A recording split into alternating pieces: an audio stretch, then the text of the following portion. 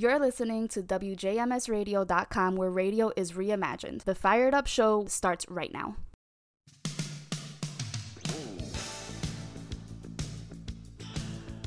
And welcome, everybody. Welcome to Fired Up right here on WJMSradio.com, where radio is reimagined. How's everybody doing? Hope you had a spooktastic Halloween, as this show is airing on the 1st of November. All the little ghosts and goblins, hopefully they had a safe trick-or-treating out there. And we're here looking at some of the other scary things going on, especially when we're talking about politics, which is what we do here on Fired Up. So let's get right into it, okay? Let's start off, as we always do, with our rundown of where we stand with the COVID virus here in the United States. We're currently standing at 45.9 million cases have been reported. 745,700 plus people have succumbed to the disease, and we have 418,200,000 plus vaccination doses have been administered, which equals out to 57.9% of the population being fully vaccinated and 67% having received at least one dose. In COVID news that's come along the pipe this week, we've learned that the FDA has given approval to vaccine doses for children ages 5 to 12. So that's a great thing for those parents looking to get their children back into physical school. And there are expected to be about 28 million children that need to be vaccinated. And hopefully that occurs and we get that going and our young ones can get back into school, in face-to-face school, that is. And that will help them with their learning and their socialization. And also, not to say the least, we'll get them out of mom and dad's hair so that mom and dad can go back to doing normal mom and dad things when the kids are in school. So we look forward to seeing that vaccine move forward. The one remaining step is that the Centers for Disease Control, or the CDC, will need to issue final authorization for administration of the vaccine. That's expected to occur tomorrow when the CDC has its advisory panel meeting. So we should be seeing a rollout of vaccine to children ages 5 to 12 within roughly about a week or so.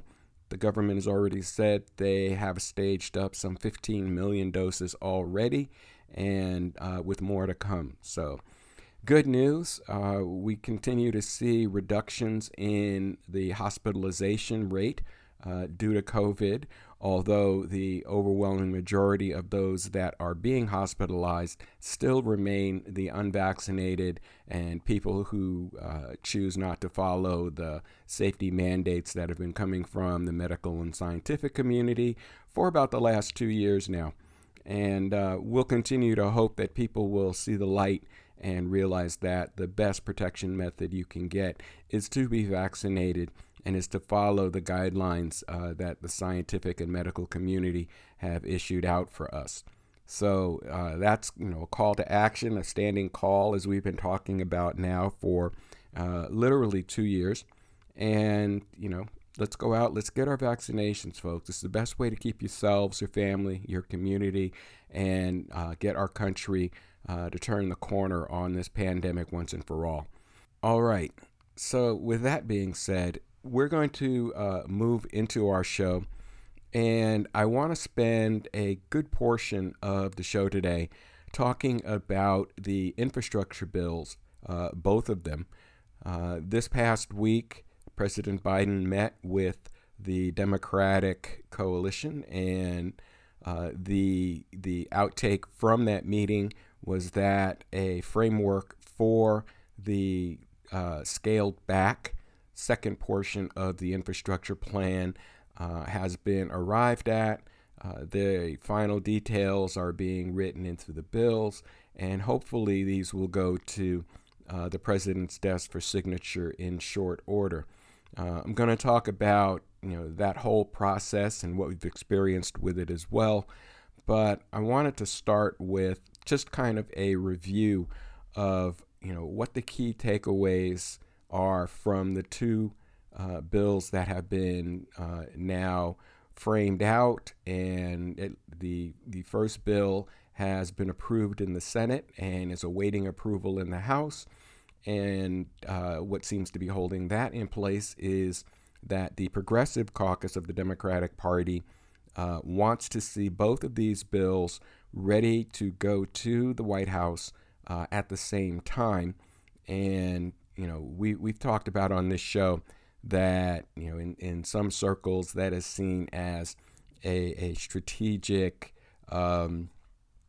how should I say a strategic faux pas on the part of the administration, in that they have the votes in both the Senate and the House to have passed the first infrastructure bill through reconciliation, and allowed the Progressive Caucus and some senators who had some issues with the second bill to hold up that process. So let's go through the bills, and then we'll talk about the strategy and tactics that we have seen play out with these two bills.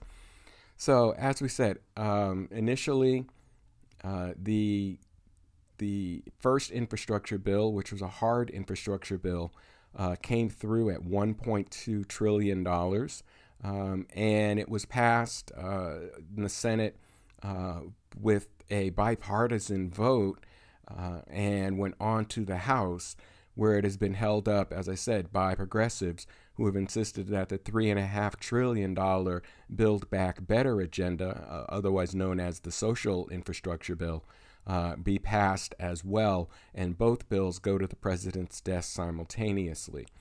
So on October 28th, President Biden came out from his meeting with the Democrats and announced a framework for the second bill in the series, which was substantially scaled back and now sits at about $1.85 trillion, down from the $3.5 that originally had been asked for. So, there were some things which had been requested that have been pulled back, and we're going to look at those in a moment. So, one thing to keep in mind is that this second plan is going to require the support of all 50 Democratic senators, as there are no Republicans expected to support the legislation. The framework includes $1.75 trillion of social infrastructure funding, an additional $100 billion in immigration spending contingent upon affirmative ruling by the Senate parliamentarian. That would bring the total up to the aforementioned $1.85 trillion. So when you add that to the 1.2 bipartisan infrastructure legislation, the resulting spending is just over $3 trillion supporting President Biden's agenda. And of course, all this assumes that the Democrats will agree on the scaled down version, but at least the early indications are that all Democrats are on board. Hopefully they can lock that all in and get it written up and get it forwarded to the president for his signature. So let's break these down. All right, the $1.2 trillion bipartisan bill, the first one that has been that was passed, it includes $110 billion for roads and bridges, which in addition to construction repair, the funding also helps pay for transportation research at universities, funding for Puerto Rico's highways, and congestion relief in American cities. So all of you who are stuck in daily commuter traffic will appreciate that one. $66 billion are going to the railroads, and this funding includes upgrades and maintenance of America's passenger rail system and freight rail safety, but it does not include anything on progress for high-speed rail in the United States. The freight rail safety component is much needed. Over the last couple of years, we have seen some very severe accidents with regard to not only freight trains but also passenger rails. There was one here, in Pennsylvania, outside of Philadelphia, not too long ago, that had several people who were killed and many people who were injured, all because the braking system on the railroad tracks and the controls on the train didn't function as they were supposed to. So hopefully this bill would address those deficiencies. Another $65 billion would go for the power grid.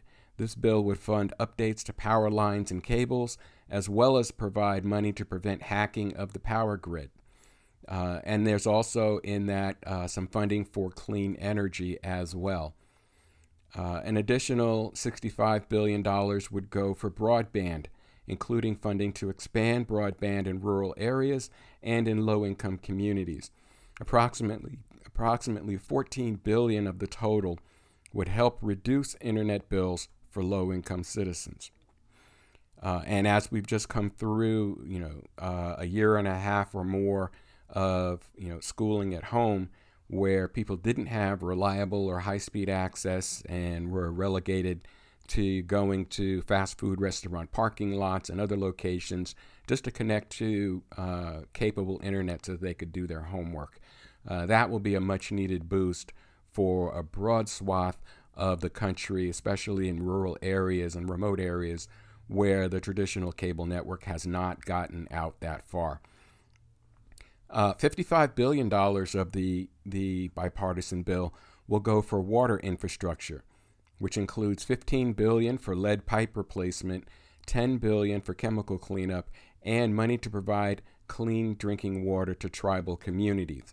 And as we've seen in the news over the last couple of years, with the situation in Flint, Michigan, and other parts of Michigan, in Newark, New Jersey, and so forth, lead pipe abatement is something that is desperately needed in many areas of our country. $47 billion of the bill will go for cybersecurity and climate change. The so-called Resilience Fund will protect infrastructure from cybersecurity attacks and address flooding, wildfires, coastal erosion, and droughts, along with other extreme weather events. $39 billion will go for public transit. Funding here provides for upgrades to public transit systems nationwide. The allocation also includes money to create new bus routes and help make public transit more accessible to seniors and disabled Americans. $25 billion of the bill will go to our airports. This allocation will provide funding for major upgrades and expansions at U.S. airports. Air traffic control towers and systems would receive $5 billion of the total for upgrades. And we've seen stories in the news over the past 10 years about the problems with the air traffic system and how overloaded and needed for upgrading it is. So this is a much needed boost for that area. $21 billion of the money will go for the environment. Money's used to clean up Superfund and brownfield sites, abandoned mines, and old oil and gas wells. $17 billion of this will go to ports. Half of the funds in this category would go to the Army Corps of Engineers for port infrastructure. Additional funds would go to the Coast Guard, ferry terminals, and reduction of truck emissions at ports. So, the infrastructure portion of this is something that we're seeing right now is desperately needed. There have been several stories in the news recently about the delay in the supply chain with, hundreds of ships stuck offshore waiting to get into ports because there are not enough truck drivers to move those containers from the ports and out into distribution. So, needed equipment, supplies, and materials are just standing and stationed outside of our ports on both coasts. $11 billion of this money would go for safety. Appropriations here to address highway, pedestrian, pipeline, and other safety areas, with highway safety getting the bulk of the funding. $8 billion for Western water infrastructure. And if you live out in the West Coast or in the western half or western third of the country, this is a key key issue for you out there, as we have seen drought conditions get much worse over the last 3 or 4 years. And, places like Lake Mead and other necessary water supplies has, been drying up and, is threatened to be non-existent unless we address that. So $8 billion of this bill will go toward that. There's $7.5 billion in the bill for electric vehicle charging stations. The idea here is the administration wants to build significantly more charging stations for electric vehicles across the nation. And as we've seen, the growth in popularity, availability, and variety of electric vehicles, this infrastructure is going to be much needed if that segment of the automotive market is going to continue to grow and expand and help us reduce our carbon footprint. And $7.5 billion for electric school buses, with an emphasis on bus fleet replacement in low-income rural and tribal communities. So, the idea here is to expand the efforts we already have on zero-emission buses out into areas where it has not yet become a reality. So that's a summary of what's in the $1.2 trillion bipartisan infrastructure bill. Now let's take a look at the second component of that, the $1.85 trillion Democratic proposal that, as I mentioned at the top of the segment, was in discussion with President Biden and the Democratic coalition just this past week. So what do we have in this bill? And we start with $400 billion for child care and universal preschool. This plan is intended to save American families more than half of their spending on child care, but by providing 2 years of free preschool for every 3 and 4-year-old in America and additional funding for child care. $150 billion would go to home care, to expand home care for seniors and the disabled. $200 billion would go for expansions of the child tax credit and earned income credit. The proposal extends the child tax credit for 1 year and provides additional funds to extend the earned income tax credit, two parts of the tax code that benefit families greatly in this country. $150 billion for home care, which would expand access to high-quality home care for older Americans and people with disabilities. $550 billion for clean energy and climate. The plan proposes cutting greenhouse gas pollution by over a gigaton by 2030, reducing consumer energy costs, helping to create more clean air and water, and creating hundreds and thousands of new jobs in support of these industries. $130 billion in Affordable Care Act credits. This money is targeted to expand affordable health care coverage, reduce premiums for more than 9 million Americans, and deliver health care to uninsured people in states that are not enrolled in expanded Medicaid coverage. $35 billion would go to Medicare hearing coverage. While initially the proposal was for dental, vision, and hearing, the only element of that to make the cut was hearing, and Medicare recipients will have coverage for hearing aids and hearing tests. $150 billion of the bill will go to housing. Here, the plan's going to address and invest in affordable housing, including construction and rehabilitation of homes, as well as investments in rental assistance and housing vouchers. $40 billion for higher ed and workforce. This portion of the legislation will increase Pell Grants and provide post-high school education opportunities, including through apprenticeship programs for underserved communities. $90 billion for equity and other investments. And what this means is that spending in this area will be designed to achieve equity through investments in maternal health, community violence interventions, and nutrition, according to a statement from the White House. $100 billion of this money will go to immigration. This is part of the framework, but also separate, since it requires a ruling by the Senate parliamentarian.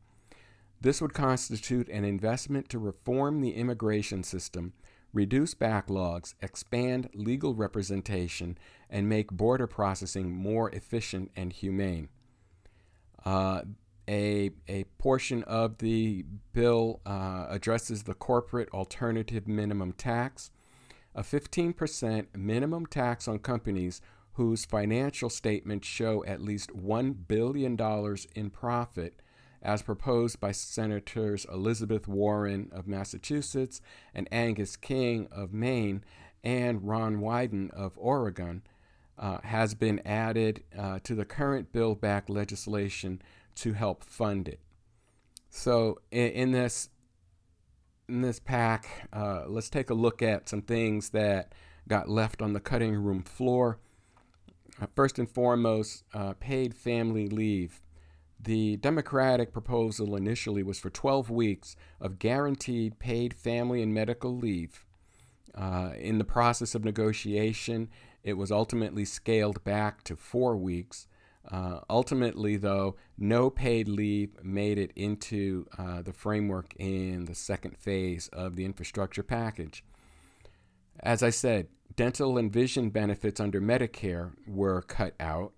Medicare drug pricing, the ability of Medicare to negotiate drug prices directly with pharmaceutical companies, was also cut out from the final framework. And free community college, expansion of Pell Grants and an apprenticeship, training remains, but free community college tuition for 2 years has been taken out. Onto the cutting room floor also fell the billionaire's income tax.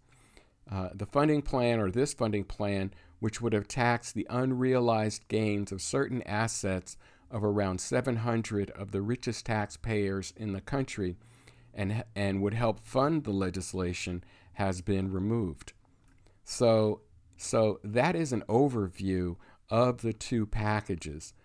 Realize that the bills themselves, the first bill, the bipartisan bill, is just shy of 3,000 pages long, and the projected length of the second bill is probably going to be an additional 2,000 pages.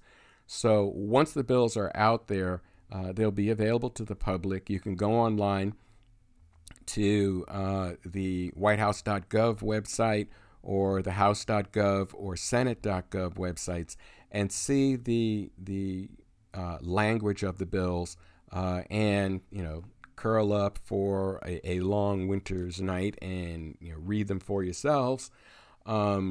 Emphasis there on long winter's night. It's 5,000 pages.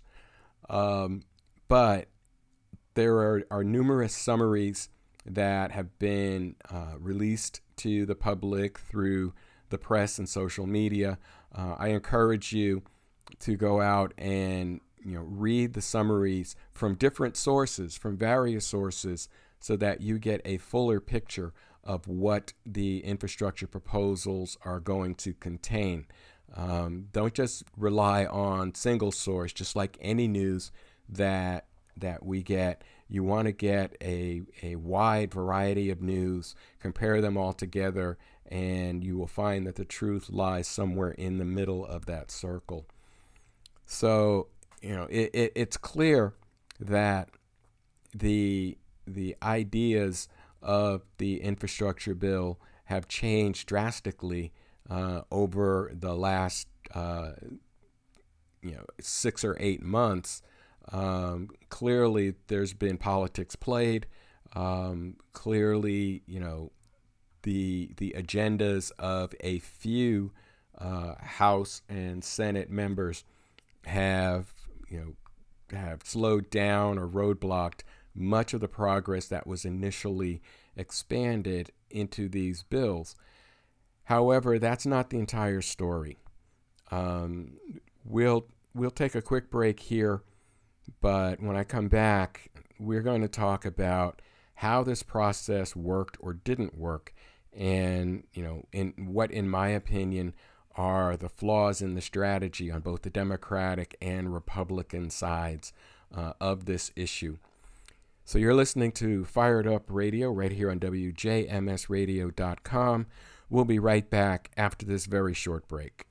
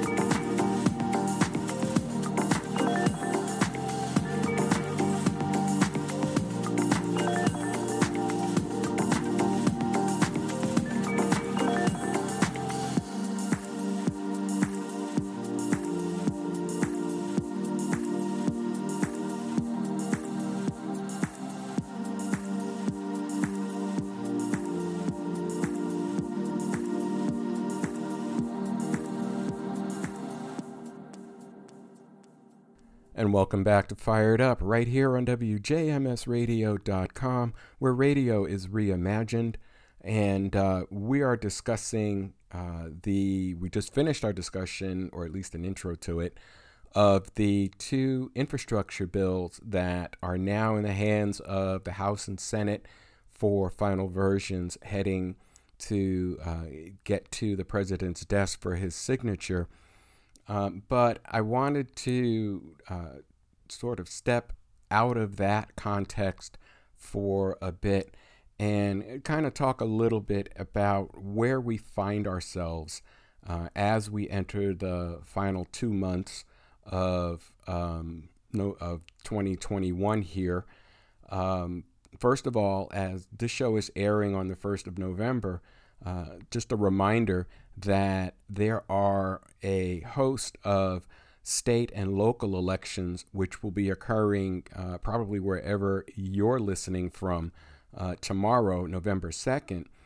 And, a reminder that elections aren't just something that happens every 2 years with national midterms and, national presidential elections. There are elections that occur throughout the year all over the country that are equally important. And we're going to talk about why those elections are so important as we go through in this segment here. But what I wanted to say is, as we, again, work toward wrapping up 2021, going into 2022, which will be a hectic election year. There's no doubt of that. But, as a country, we find ourselves coming to kind of a crossroads, with the activities of just the past decade with regard to race, abortion, voting, and access to wealth. We have seen it pull the curtain back on the formerly secret war that has been occurring on the poor and middle class in this country.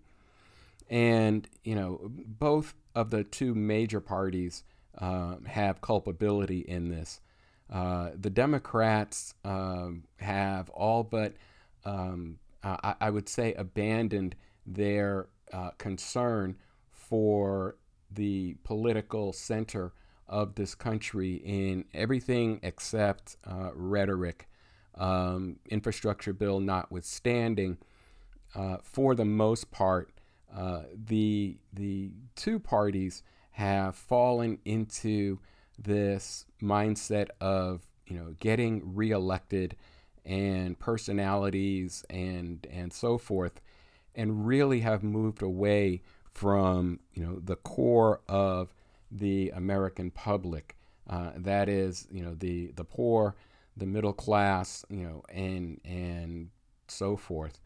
And it should be noted, Republicans have also moved away from their portion or the portion of their base that has the low-income, poor, and middle-class populations in favor of this, quote, radical right, close quote, agenda that seems to be hell-bent on empowering hate and injustice and feeding the wealth of the upper 1% or fraction of 1% in this country.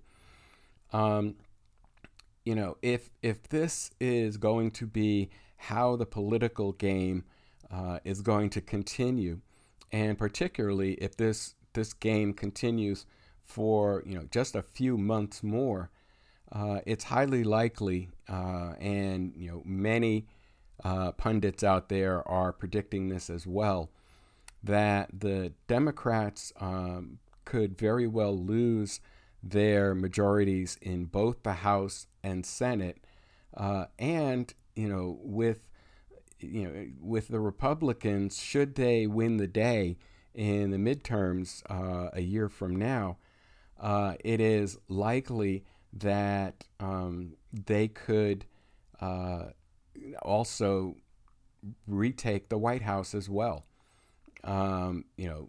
It will buoy their spirit to have these midterm victories. Will consolidate their ownership of the House and Senate, and by extension, that also means that their hold on state governments is also likely to expand and deepen. If this is to be the truth, the Democrats could face quite a few years being in the minority in this country, the minority party, in this country.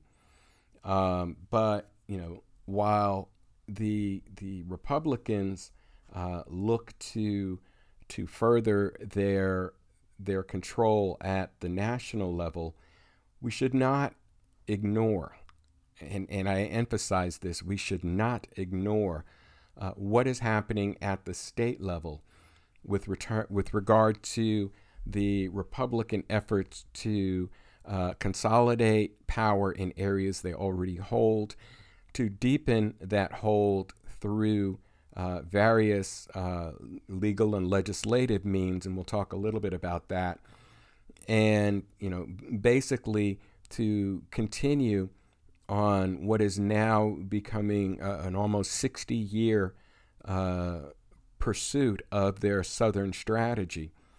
So, you need to think about it this way.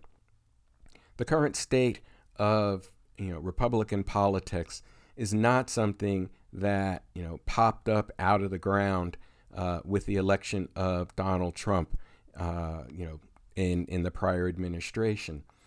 This goes back to a deliberate strategy that was set in place in the 1960s, was strengthened under Ronald Reagan and Richard Nixon, and continues to be their operating strategy at the state level, as we are now seeing with the redistricting efforts going on and the levels of Republican and Democratic gerrymandering that's occurring in this country.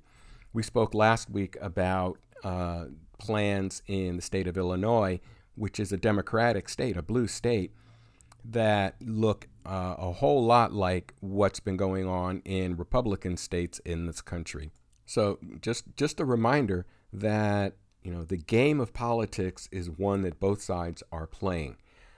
However, as I said just a few seconds ago, both sides equally seem to be on a path that leads them away from the poor, the middle class, and the working class in this country, and also seem to move them away from the more progressive and moderate elements in their party as they work more and more to consolidate their power to the extreme left and the extreme right of the political spectrum.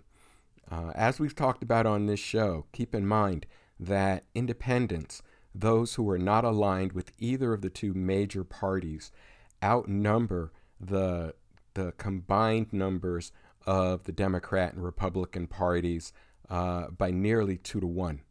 And, those independent, progressive, moderate voters, whatever you want to call them, represent what could be the real political power in this country if they so choose to mobilize that effort to a greater extent than they have in the past.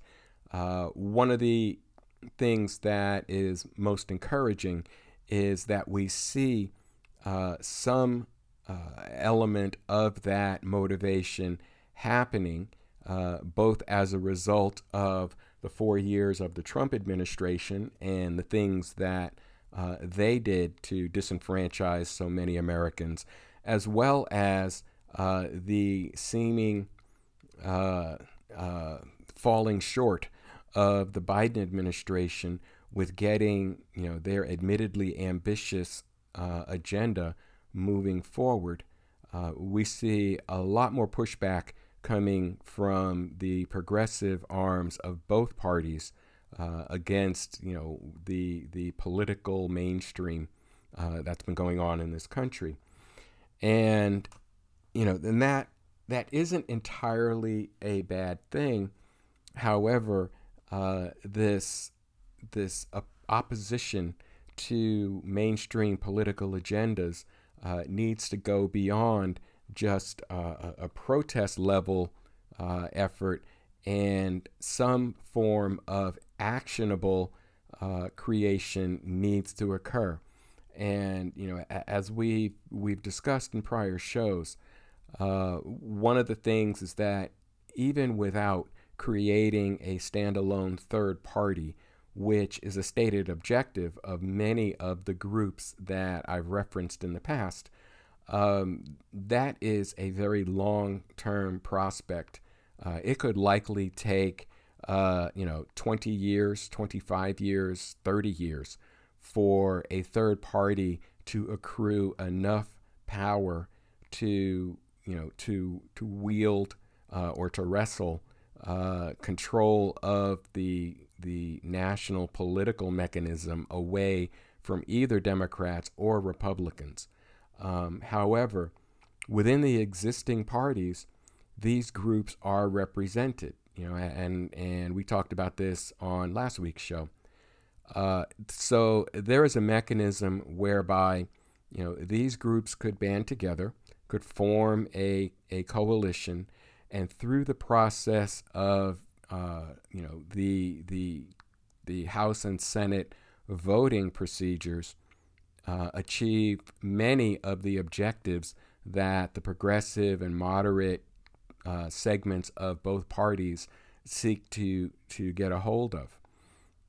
Now, I'm not saying, that, this is some Pollyanna wave a magic wand solution. If this process begins to go forward, it is definitely going to run into, significant resistance from both parties, perhaps more so the Republican Party than the Democratic Party, as a lot of the progressive ideas are further away from the right than they are further away from the left as we look at political alignment. But it still represents a good first step toward balancing out the actions of our federal government to be more reflective of what this country really looks like. This country is constructed of people who generally affiliate with the Democrats and have a more left-leaning agenda and scope, and people who affiliate with the Republicans and have a more right-wing and conservative approach. But the people in the middle represent the overwhelming majority of Americans who don't fall into either of those categories and could ostensibly be that voice for what has been renamed the new silent majority in this country. It is something that is worth having deeper and broader discussions, both at the federal elected official level as well as our state and local elected official levels. And I'm going to use that as a segue into talking about state politics and local politics. As I mentioned a few minutes ago, the Republicans have been on a 60-year strategy called the Southern Strategy to consolidate power at the state and local level as a pipeline for moving power into the federal level up from the states. And we've seen this in the last few election cycles, how former state senators and state congresspeople, governors and mayors and so forth have aspired to and achieved national political office by way of building on that support they have at the local level.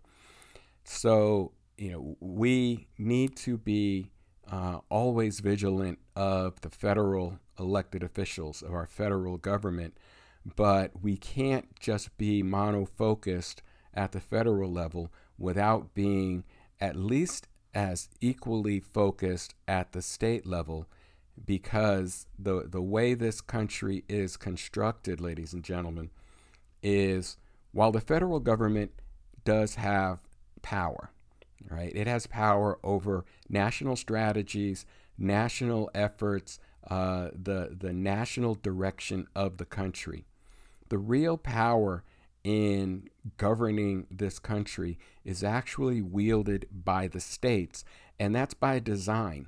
The founders determined that such things, for example, as voting, which is absolutely critical to the success of this experiment called America, that power is resident at the state level.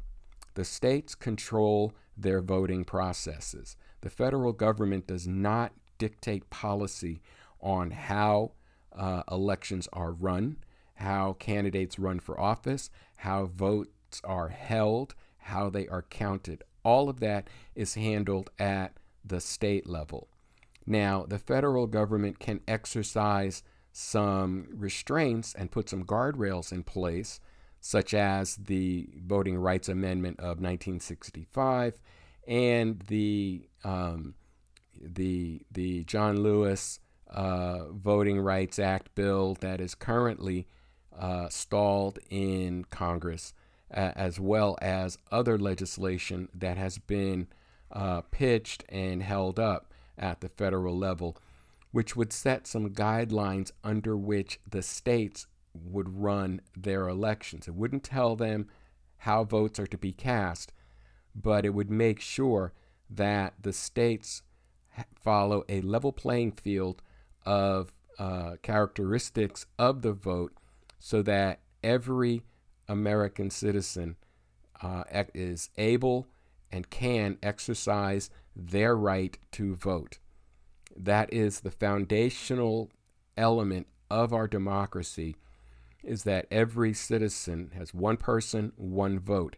And that right to vote is crucial to everything we want to get done, whether it's school and education, policies and procedures, whether it is state and local taxation, whether it is infrastructure in the state, whether it is how state governments are run. All of these things are not handed down from the federal to the state. They are created in the states and used as the support structure for the federal government operation.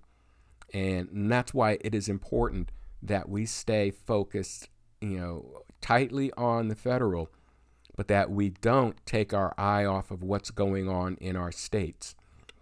And one of the things, we talk about in this show is we look at how those state policies are impacting the operation and the thinking at the federal level, whether it's abortion rights, whether it's voting rights, whether it's, climate change. All of these things have their genesis at the state level and then rise up to be addressed at the federal level. And it's not the other way around. Even though it may look that way, a lot of this energy is pushed upward from the states to the federal. So, as important as it is to be focused on the national elections, we're about to go into the midterm election feeding frenzy over the next 14 months. It is equally important to recognize that tomorrow you have the opportunity to vote for your local school boards, for your local judges, county commissioners, mayors, city council members, all of these boards and committees that run your state day to day. All right. So keep in mind that, again, while powerful, the federal government does not have a huge impact on your day-to-day lives. Your state and local governments have much more control over how your daily life works in the state that you live in than the federal government does. All right. So, think about that. As I said, tomorrow in a lot of areas around the country is an election day. Please get out and vote locally. If you need information on what's going on, where you live, you can go to ballotpedia.org and you can search out what elections are going on in your state. They have candidate backgrounds, they have referendum and issue items described, so you can get educated on what you need to know to go out tomorrow and vote in your state and local elections. And please do that. That is where the source of the power that the federal government has, that's where it comes from. So, it's an ongoing thing. It's something we've talked about on this show frequently, and we will continue to talk about it.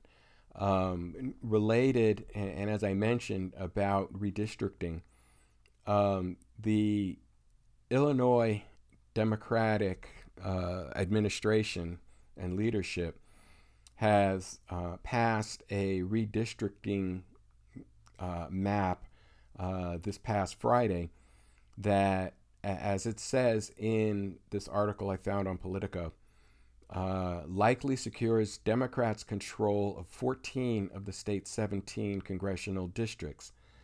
But it also condemned one freshman representative to, what's probably an uncomfortable fate, in that she will have to face a longtime Democrat opponent because of the way the new district map is drawn. And this happens frequently in redistricting. Two senators or two congresspeople who had adjacent districts under the old map, when the map gets redrawn, in many cases, portions of that district are merged with the other. The shape and area that it covers are redrawn, and you end up having to have runoff elections between two Democrat or two Republican candidates who occupy the same area of real estate within their state. It is an unfortunate side effect of gerrymandering that sometimes is used by the party in power in the state to consolidate more power, because essentially you can create a new district that encompasses one representative where prior to that you had two. So in areas in particular where states lose a number of seats, one or two seats in the House of Representatives in Washington because of the census, the gerrymandering process is just the way that those new seats are reapportioned across the state. So it is something to pay attention to. Also keep in mind that, as we've said on the show, that redistricting happens every 10 years. The results are set in stone for 10 years until the next census. So whatever changes happen to your congressional representation, it is in place for 10 years. So, it is something that we as citizens need to be concerned about. Some states in the country have recognized that partisan gerrymandering, regardless of the political party, is a problem and have addressed it by creating nonpartisan district commissions whose job it is to draw new district lines based on the census guidelines every 10 years that are, more fair, more evenly distributed, and better represent the population of the state as a whole, rather than just looking to see how many, red districts or how many blue districts we can create, out of that state pie. So, it is part and parcel of, one of the things we need to pay attention to. There is legislation, the John Lewis Voting Rights Act, and there's another voting bill that is stalled in Washington, D.C. that would call for partisan gerrymandering to be eliminated and replaced nationwide with nonpartisan commissions. So the idea of partisanship plays many different levels. We have seen in recent voting legislation out of Georgia and out of Texas, out of Louisiana, Utah, and several other states, where the people who count the votes are no longer nonpartisan appointees to a commission. They would be appointed by whichever the governing power is in the state. So, election votes would be counted in red states by all Republicans. Guess which way that could lean. So something else to keep in mind. We'll keep discussing this in the coming weeks, and we'll definitely be revisiting this as in the run-up to the midterms next November. So just something to be aware of. Finally, one other thing just to sort of tease out, there's some big things coming with WJMS Radio. If you haven't already, please go to the WJMSradio.com website, mark it as a bookmark on your system, like it, and sign up to get updates, sign up for the newsletter. There's going to be some really, really exciting stuff coming as we move into the new year. That's going to wrap it up for this week's show. As always, thank you so much for listening. I appreciate it. Please make sure you stay safe, get vaccinated, follow the medical and scientific guidelines. Make sure that you're keeping yourself and your family safe through the pandemic. This is Steve. You're listening to Fire It Up each week, every Monday here on WJMSradio.com, where radio is reimagined. Take care, everyone, and I will talk to you again in 7 days.